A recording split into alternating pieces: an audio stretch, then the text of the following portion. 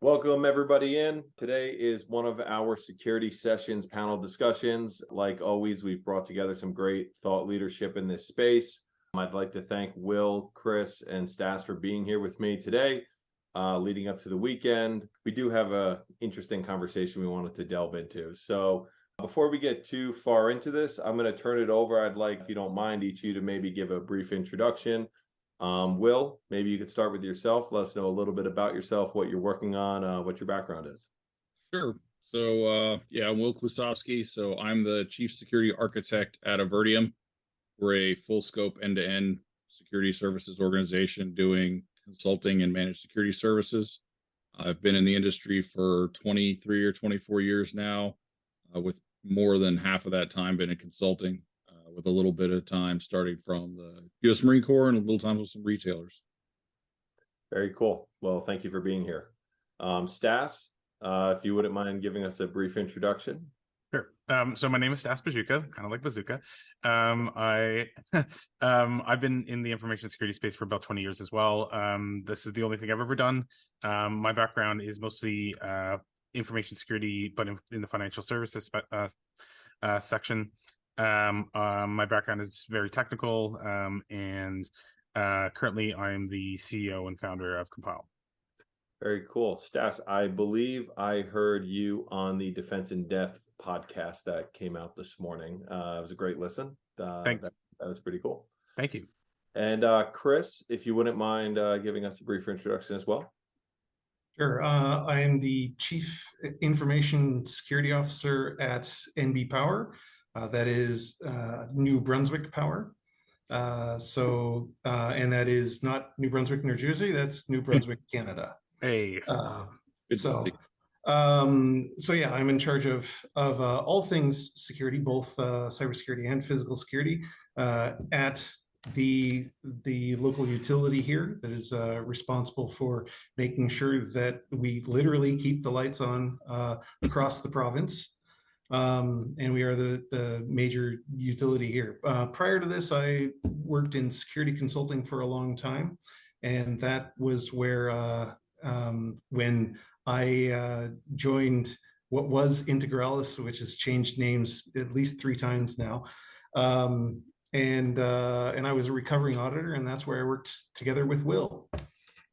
Awesome. Very, very cool. Well, thank you, the 3 of you, for being here.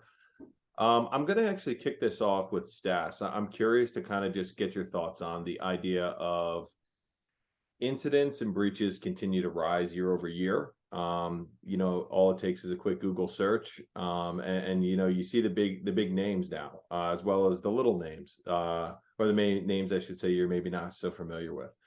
And I think that a common concept that comes up with this in the security and technology field is just the idea of bringing cybersecurity, information security into the limelight as a priority for an organization.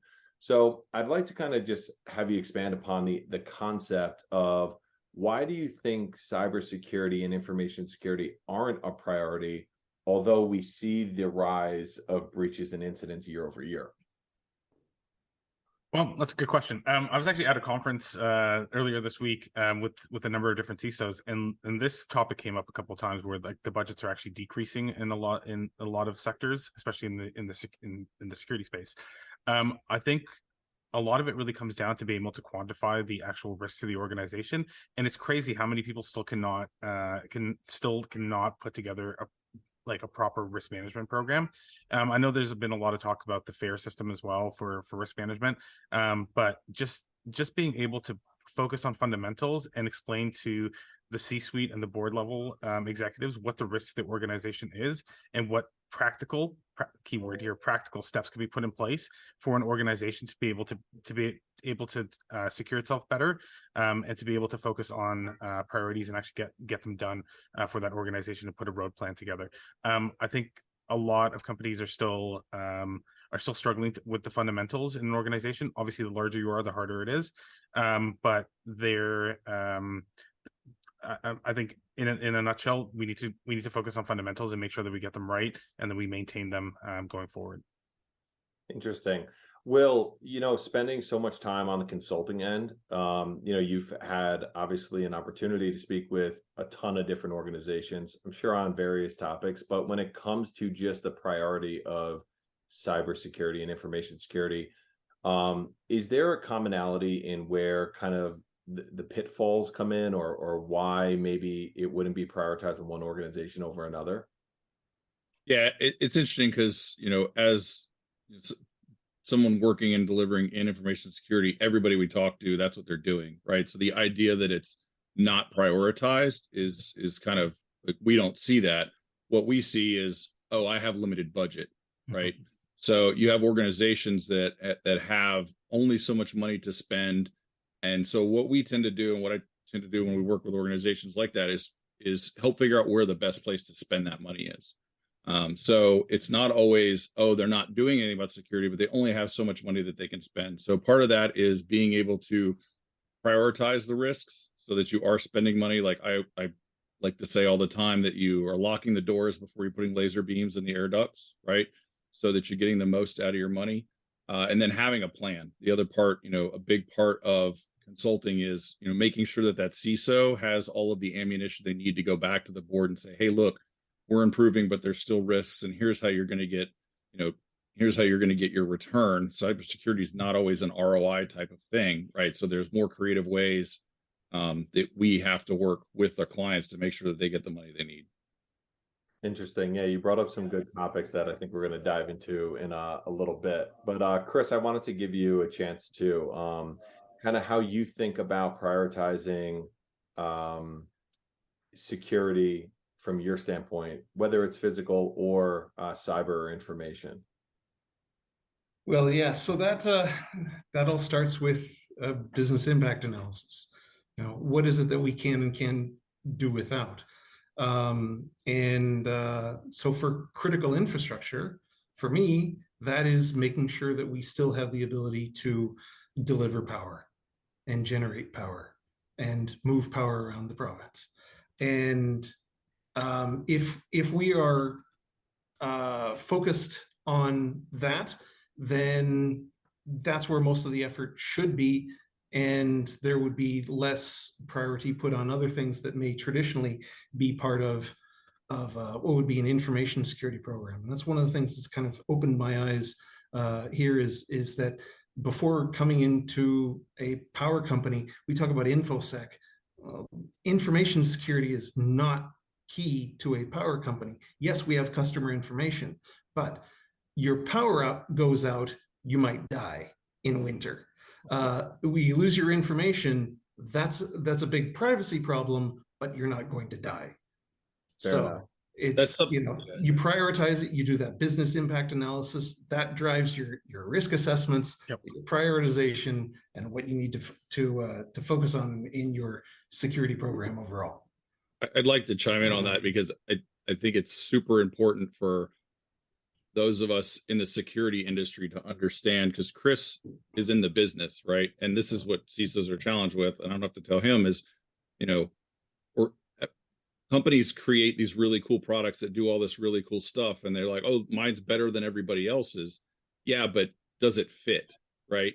The analogy I use is I would love to have a Porsche 911S turbo, right? It's an amazing car. But my Ford truck does what I need it to do, right? So when you're dealing with limited budgets, understanding what you can spend your money on so that you can keep the lights on, in Chris's case, literally, right? And having that prioritization, it's not always about getting the best product. It's, we talk a lot about, threat actors and the baddies being sort of, at war. No business wants to go to war. Business has a job, in Chris's case, to keep the lights on or to sell your widgets or to make your product. And the job of the CISO and everybody in security is to make sure that that job can happen, not to implement the coolest new security stuff, right? Yeah. No, absolutely. Will, it's interesting. It's a good point, and sorry, it's, you say, hey, we want to get the latest, coolest stuff in there. We have a tendency in the security industry to think that we that whatever it is that we're saying and whatever risk that we have is the most important. And, that's sort of the tendency of a lot of people is my project is always the most important. But then you have to realize that in security, we are a business enabler. You're there to make sure that everything else that we do in the core business is done safely. In rare cases, you may actually be the core part of the business, but generally in the industry, no, you're there to make sure that the core part of the business happens and that it happens safely. Yeah, I have a former colleague, Andy Hudson, who used to say, if your company is an automobile, we are the seatbelts and airbags. Security is not supposed to be exciting. I want a cooler seatbelt. Yeah, no, nobody buys a car because you may buy it because of the safety things, especially if you're buying it for your children, which tends to be, but you don't buy it because of that. You buy it because of the way it handles or the cornering or however, does it haul enough things that you need it to do, right? You don't buy it because it's got airbags. I'm certainly not buying a car that doesn't have a seatbelt. Or airbags. Exactly. Yeah. Table stakes. Yeah. But I mean, often security is seen as a cost center, right? And we have to be seen as a business enabler or not the office of no, right? So that's why when I opened up with the first question, like it has to be a reasonable level of security that has to be applied because you do have to enable the business. And a lot of people forget that. I mean, I'm sure we've all worked in organizations where security has been just, especially in larger organizations, my experience has been it's been red tape and blockers all the way through. Even when we're trying to get things done proactively, it's really difficult. And like with this modern, like with how fast technology is moving and how quickly like the threat actors are expanding and adapting, like we need to be able to respond just as quickly, and like we need to enable that change in an organization to be able to do that. For sure. Will, you said something really interesting, and I'm curious from your perspective. While you speak with, I'm sure, many information security kind of professionals, are you often part of helping those searching for a solution also kind of identify what a budget for a solution would look like? Yeah, ideally, you want to partner. At least organizations I've worked for and where I work for now, like we want to partner, right? We're not going to, we're not interested in a transactional relationship, right? So for us, being able to meet with the CISO and their team on a regular basis, have them share their roadmap. I have history of kind of doing this through my past at many places I've worked where, when the CISO is ready to go through budgeting, we'll bring in our team and say, okay, you've got this IAM project. We think this is what it's going to cost you to get it done. Here's the resources you need. Here's what it's going to go. And sometimes that information can be based on an assessment. Sometimes we're just bringing in our third-party information. But the more we can, again, help that CISO have all the information they need when they go get to the budget that it's most accurate, then that's the best way to do it, right? That's the best way to leverage those partners, I think. Yeah, it's interesting. Oh, go on. If I may add to that, understanding what their budgeting cycle is important, and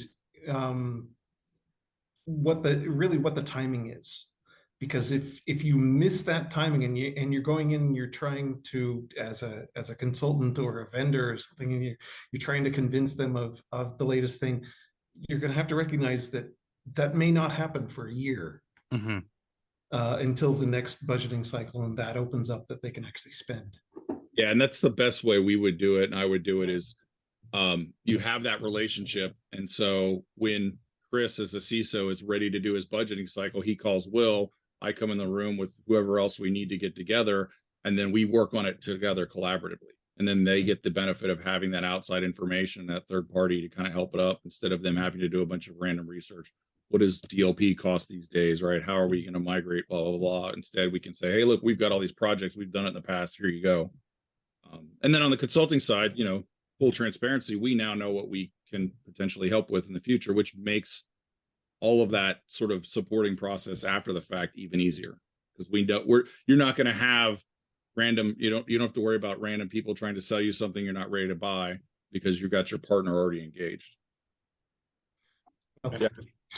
Well, you're still going to have them I'll knock still on the get door. still Yeah, they're get still 5 going to knock on the solicitations a day, but you know. They're still- and I'm still going to get requests to fill a system analyst role too. And for our CISSP. Yeah. So it's interesting because Stas, just set the table here, right? So you're part of you're a vendor selling a solution. Will, you're advising clients on solutions, and Chris, you're the guy that everyone's trying to get to, right? At the top of the food chain. So it's interesting to have a well-rounded table here to have this chat. Stas, there was a couple things there said in regards to buying cycles, and also I think something that hasn't been said yet, but I'm sure Will and Chris would agree. There has to be some value that a security professional could understand that can be translated to management as far as the proof, right? We're lacking here. This is the problem. This is the scope, and these are the gaps, or this is the solution. Stas, with Compyl or just with your experience in general, how do you go about kind of demystifying the conversation, moving it away from just the cost? Because the cost is going to be there. You're going to have to get there. The numbers are going to have to work, but providing a solution and showing the value before a customer can actually, become a customer. I think this is going directly back to Will's point, right? Like we build partnerships. We're not just transactional. We need to understand what this customer is actually doing, why we're on the call, right? The worst, I don't know if you guys can relate to this, but like the worst thing that could happen is you're on a call and they don't know what they want, and no one knows why we're really on the call. I mean, this has happened to me many a times. Never happened. No, never. But if the customer is serious and they know what they're trying to, what they're trying to get to and what they're trying to fix, then there's nothing better than building that with them, especially if you can build a relationship with them, you're on the same page, and then you can talk about deliverables and agree on timelines, and on those deliverables and when they're going to be able to see an ROI. So I generally approach a conversation with, this person has a problem and I have the skill set to potentially solve it, and how do we provide either a solution or service or whatever it is to get them to where they need to be, and is there a good fit here for all parties involved? And then the other thing that I think is interesting that's finally happening in the industry is a lot of vendors, consultants, suppliers, whatever, everyone's starting to talk to each other. Everyone's starting to share data. Like we're actively talking to our competitors, and we're like figuring out what they're doing. And it's my experience, this has not been the case for the past, in the past. And I think it's just really interesting that there's just a lot of data sharing, and I think it's probably a direct result of just the amount of data breaches that we're seeing, and just people just getting nervous. Yeah, I think one of the big things also that's interesting to talk about, and Chris, I'd like to know your thoughts. How do you evaluate when you're coming up against a new project? Is it time to bring in an additional resource, or is this the kind of thing that I need to outsource? How do you think about that? Well, generally that's pretty clear, because that your current workload, the stuff that you're working on, and very rarely do I have somebody who is available to take on a huge new project. So you've got to start shifting things around. It comes down often to, first of all, is this a short project? Do I have the skills in-house to be able to do this or not? If I don't have the skills, then yeah, I'm definitely going to look to outsource. If it's a shorter project, easier to outsource. If it's a larger project, then I'm probably going to do that in-house. And very often it depends on my company's appetite to hire at that time. And everybody's been at companies where that appetite changes over time. So if I'm unable to get something done because the company's not letting me hire, then I need to outsource.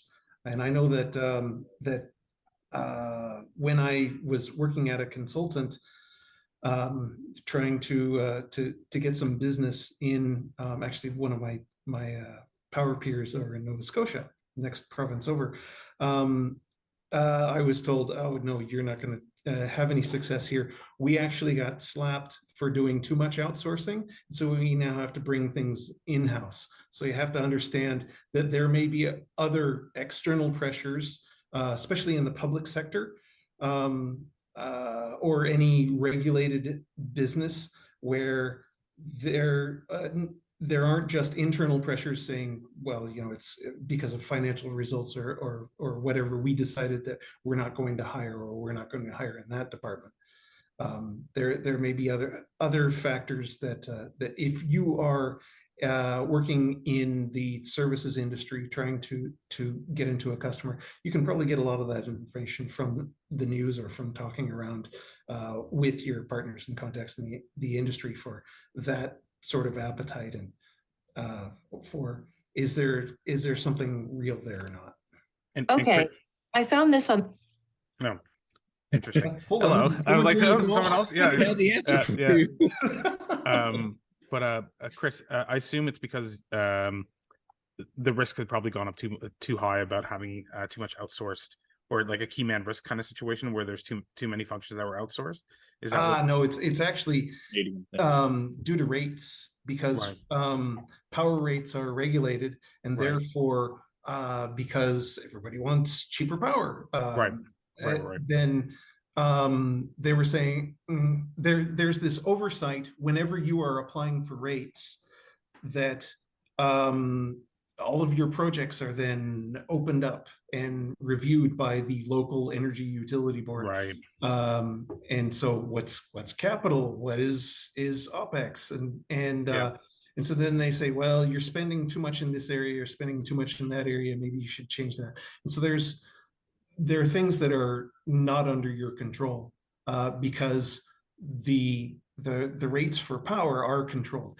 Now, that's not, I recognize that in the energy industry, that is something that is a little bit more unique. Telecoms might have some of that. I wish Canadian telecoms had. Because, oh my God, it's the most expensive cell phones in the world. I'm Canadian. I understand this pain, but I live in New York. But I completely get it. Yeah. It's interesting though, because I've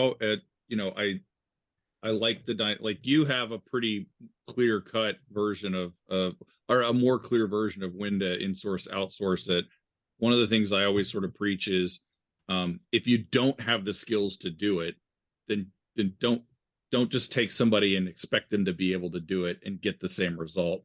There's a lot, especially in newer technologies, there's a lot of things that tend to get, like DLP, I think like 35 or 40% of the deployments fail right within the first year. And that's probably an old statistic. It's a newer, it's more stable now. But again, even if you're embarking on something new, a lot of the times it's not just about that technology, but okay, how are you going to manage it, right? Yeah. This project doesn't have just an implementation cost. It has a governance cost and a management cost. And that may require you to hire people, right? And you may need to hire those people to manage it, but you may need to outsource the implementation of it, because the example I always use is, my microwave broke a while back. I know I'm basic carpentry. I'm a pretty handy guy. I could take the old one off the wall and put a new one in. But if I do it, something's going to inevitably happen. I'm going to hurt my back. I'm going to be upset. It's going to take me 2 days of effort, but I can just pay somebody a couple $100 to come in and get it done, because they do that all the time. And sure enough, the guy shows up and 15 minutes later it's put up, right? And that's sort of, that's a very smaller scope version of that. But a lot of times, if you want to get the thing implemented right and then get it into that management process, it's about, just paying for the talent. And I think in Chris's case, you could probably argue, hey, this would be more efficient if we outsourced it, at least the implementation or the strategy or maybe the management, right? You don't have to do all of it. There's ways to cut it. For implementation, that is something that is certainly something that in most cases I'm probably going to outsource it if it's a new technology. If it's something where it's hey, I already have 8 of these firewalls and I'm going to put in an extra 2. My guys know how to do that. But now it's just a matter of, do I have the capacity? But if I'm bringing in a completely new technology, new process then yeah, I'm going to bring in the people who know this stuff best. They're going to advise it. They're going to train my people, and then later on, if I find that that I still need some tuning or something, then I'm going to reach out to that partner again. But that's when it's related to, say, technology, but sometimes it's processes. We talk about policies and things like that. Do I have the skills and resources internally to develop these policies, or is this something that I need to go somewhere else to say, hey, look, I would love to do this, but I just can't do it. And that may be risk assessments or whatever. Yeah. No, in today's world of data privacy, sense. we get into the data privacy office and the legal counsel, and a lot of times they're getting involved. It can get messy for sure. Yeah, privacy. Yeah, lawyers. Leave that to lawyers. I looked into that as a security practitioner. Nope, that should be done by lawyers. Oh, for sure. Yeah, for sure. That's interesting. Chris, you were touching on the idea of just new technologies, emerging technologies, maybe that just you internally don't have the bandwidth, maybe the experience with.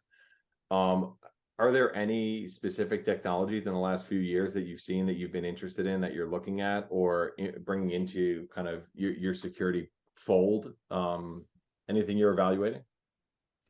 I think we might need an NDA for that one. Fair enough.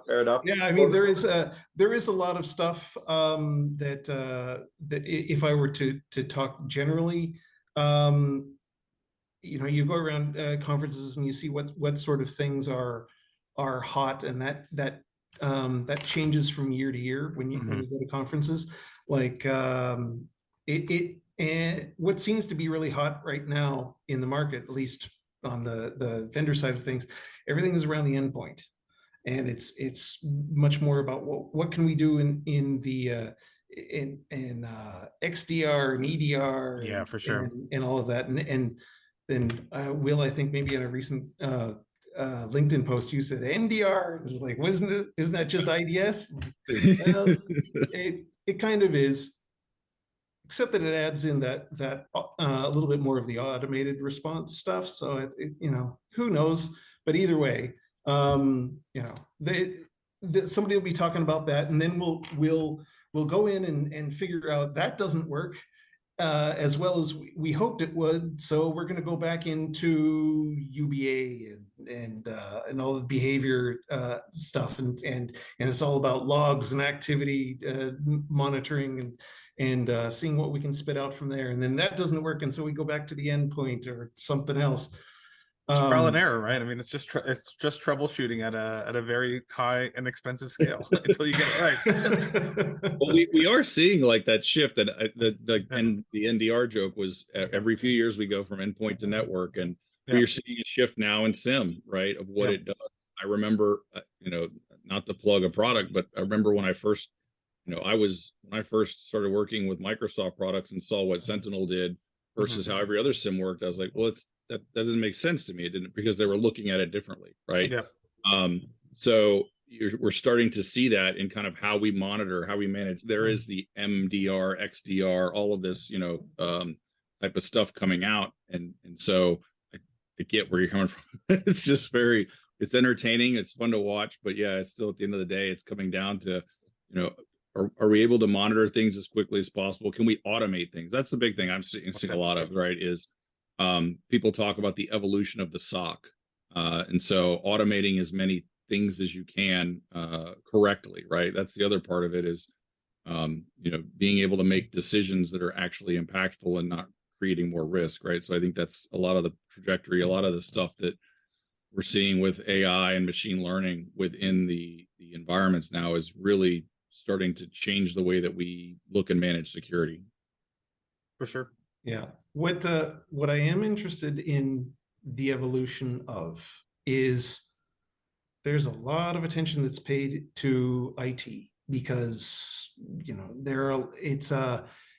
it's easier for people to get their hands on and learn, and there's a lot of IT environments. Once you get into an OT environment, there's much less standardization, and most people just can't set up, hey, here's a transformer in my home lab. So what do I do to set up a SCADA network in order to make sure that that happens, and test and see what sort of things that I can do to break it or secure it. You know, just run a UDP scan and everything will. Yeah, just ping it. Yeah. Yes. Yeah. But seeing how the OT cybersecurity world is going to evolve in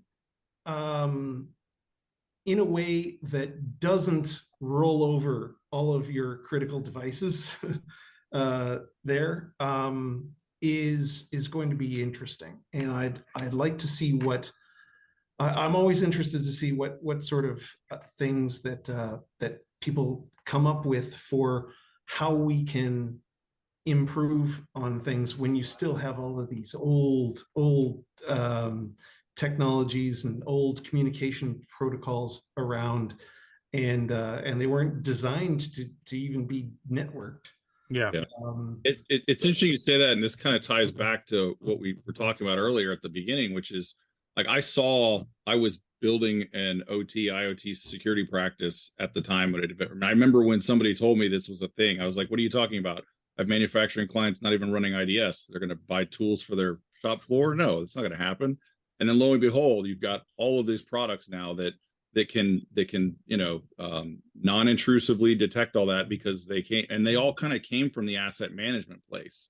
You know, their original intention was, oh, I need to find all these devices to make sure they're working, so I'm making a bunch of money.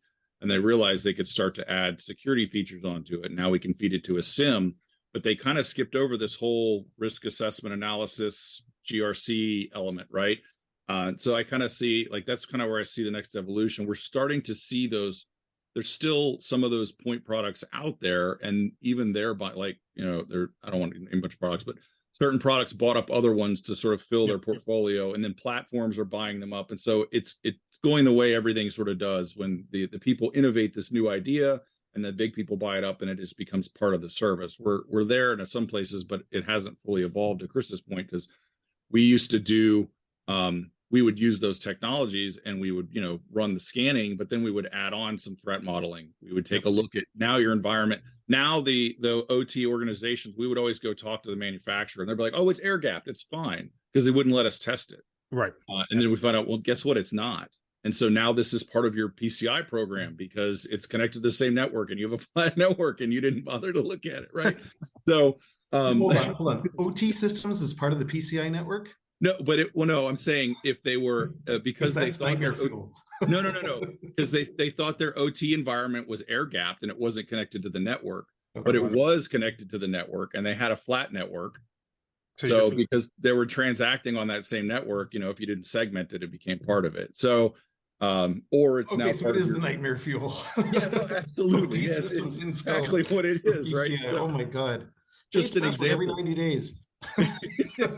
on some on some PDM or whatever. So yeah. Stats, is there any kind of emerging or trends you're seeing as far as what organizations are kind of in need of or evaluating at kind of today? I mean, I think a lot of this is coming down to there's just a shortage of information security folk, right? Although there's so many people. I mean, Will, Chris, sorry, I don't have you on LinkedIn, but Will, I know you're getting bombarded with people asking, like, how do you break into this field? And like, so am I. But there's still very much a shortage, and especially like a shortage of just of people that have been doing this for a long time to be able to advise and point customers in the right direction. I think the emerging pattern here again is what what Will is saying, like SIEM is being flipped on its head. The zero trust networks, which is a buzzword and has been for a while, but I think people are starting to finally put that together. Yeah.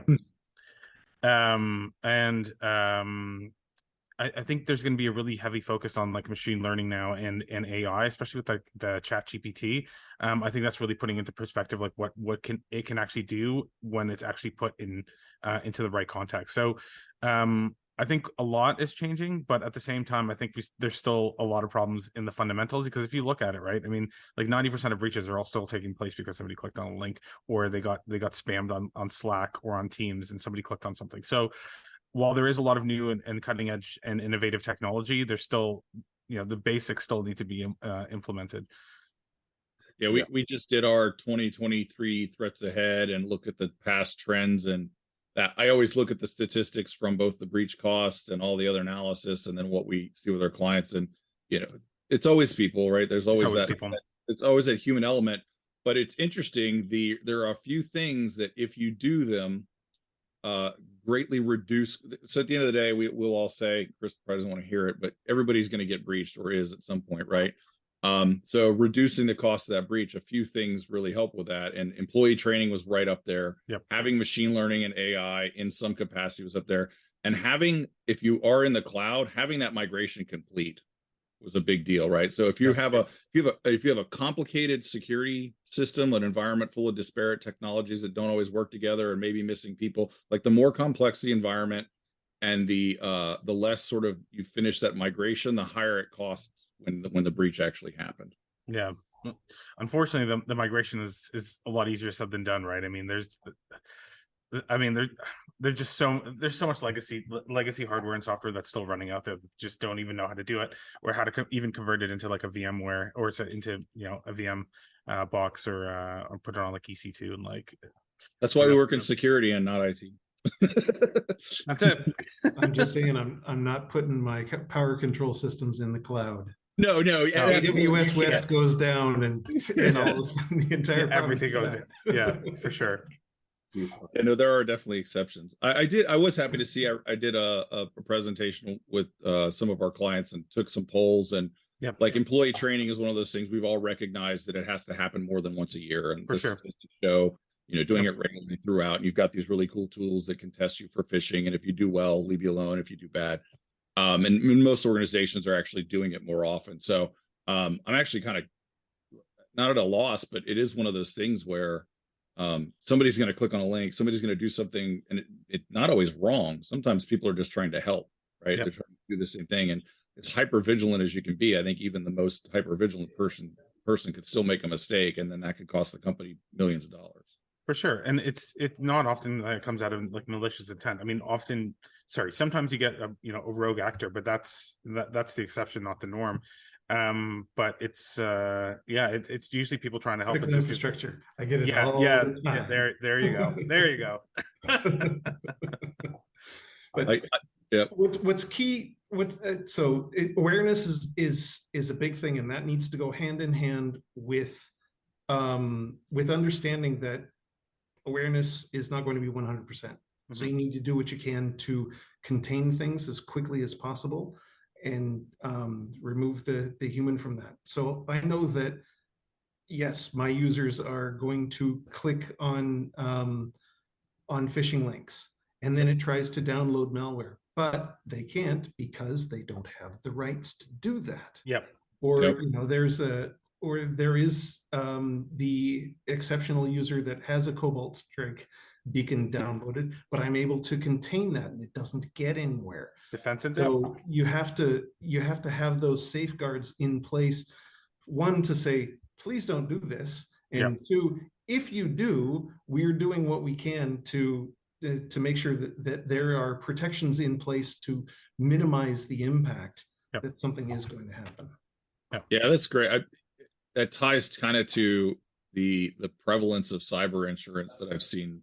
Again, when it first came out, a few people got it, and now everybody has it. I think almost every client I know has it in some form.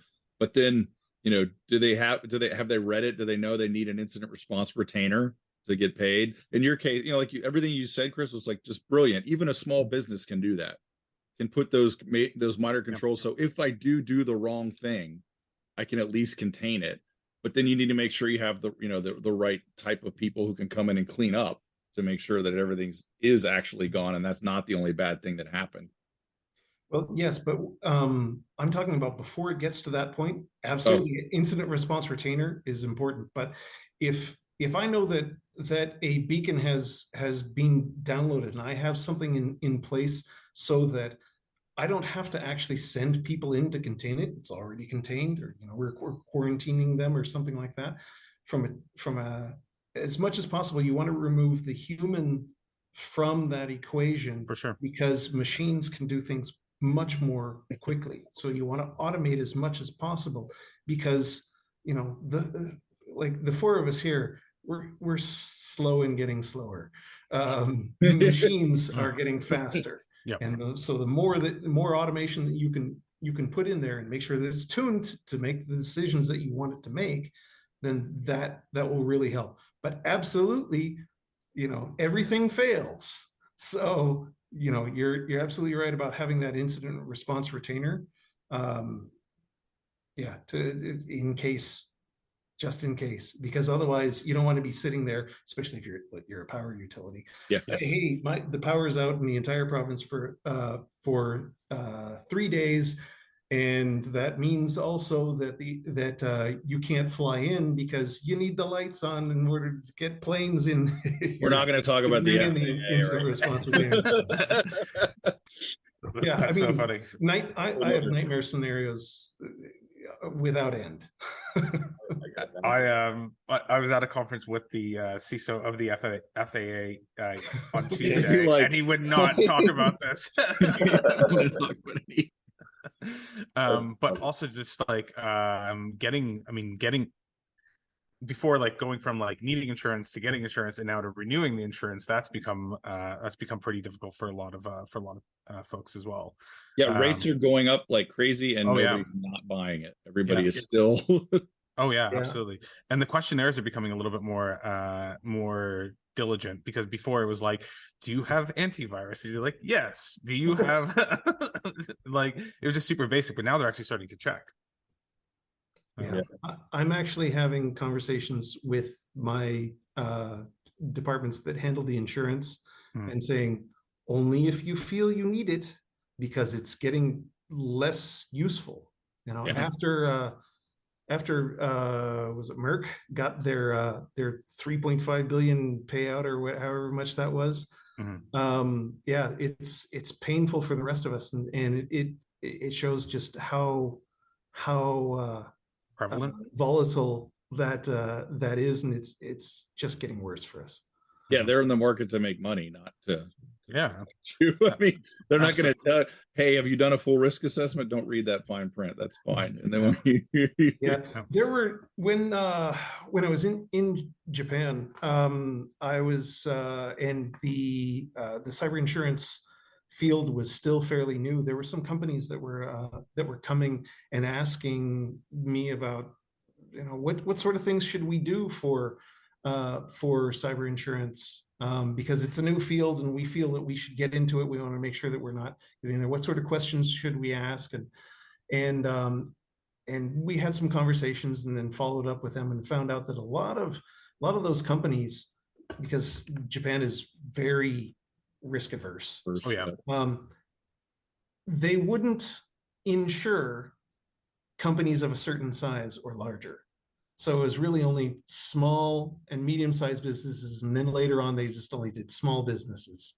And said, there's just way too much risk for us to be able to get into that market. One payout and it's done. You're out. Yeah. Very interesting. Well, I'll say the three of you did not disappoint. Thanks, Dan. Yeah, of course. This was a great conversation. I mean, just so much information kind of disseminated. And I think these are the kind of conversations we hope for, that we're able to kind of bring thought leadership together and kind of really just cut the red tape, and let's just dive into it. Thank each of you for making time for this today. I'd like to stay in touch. Hopefully have you guys on the next episode or one in the future.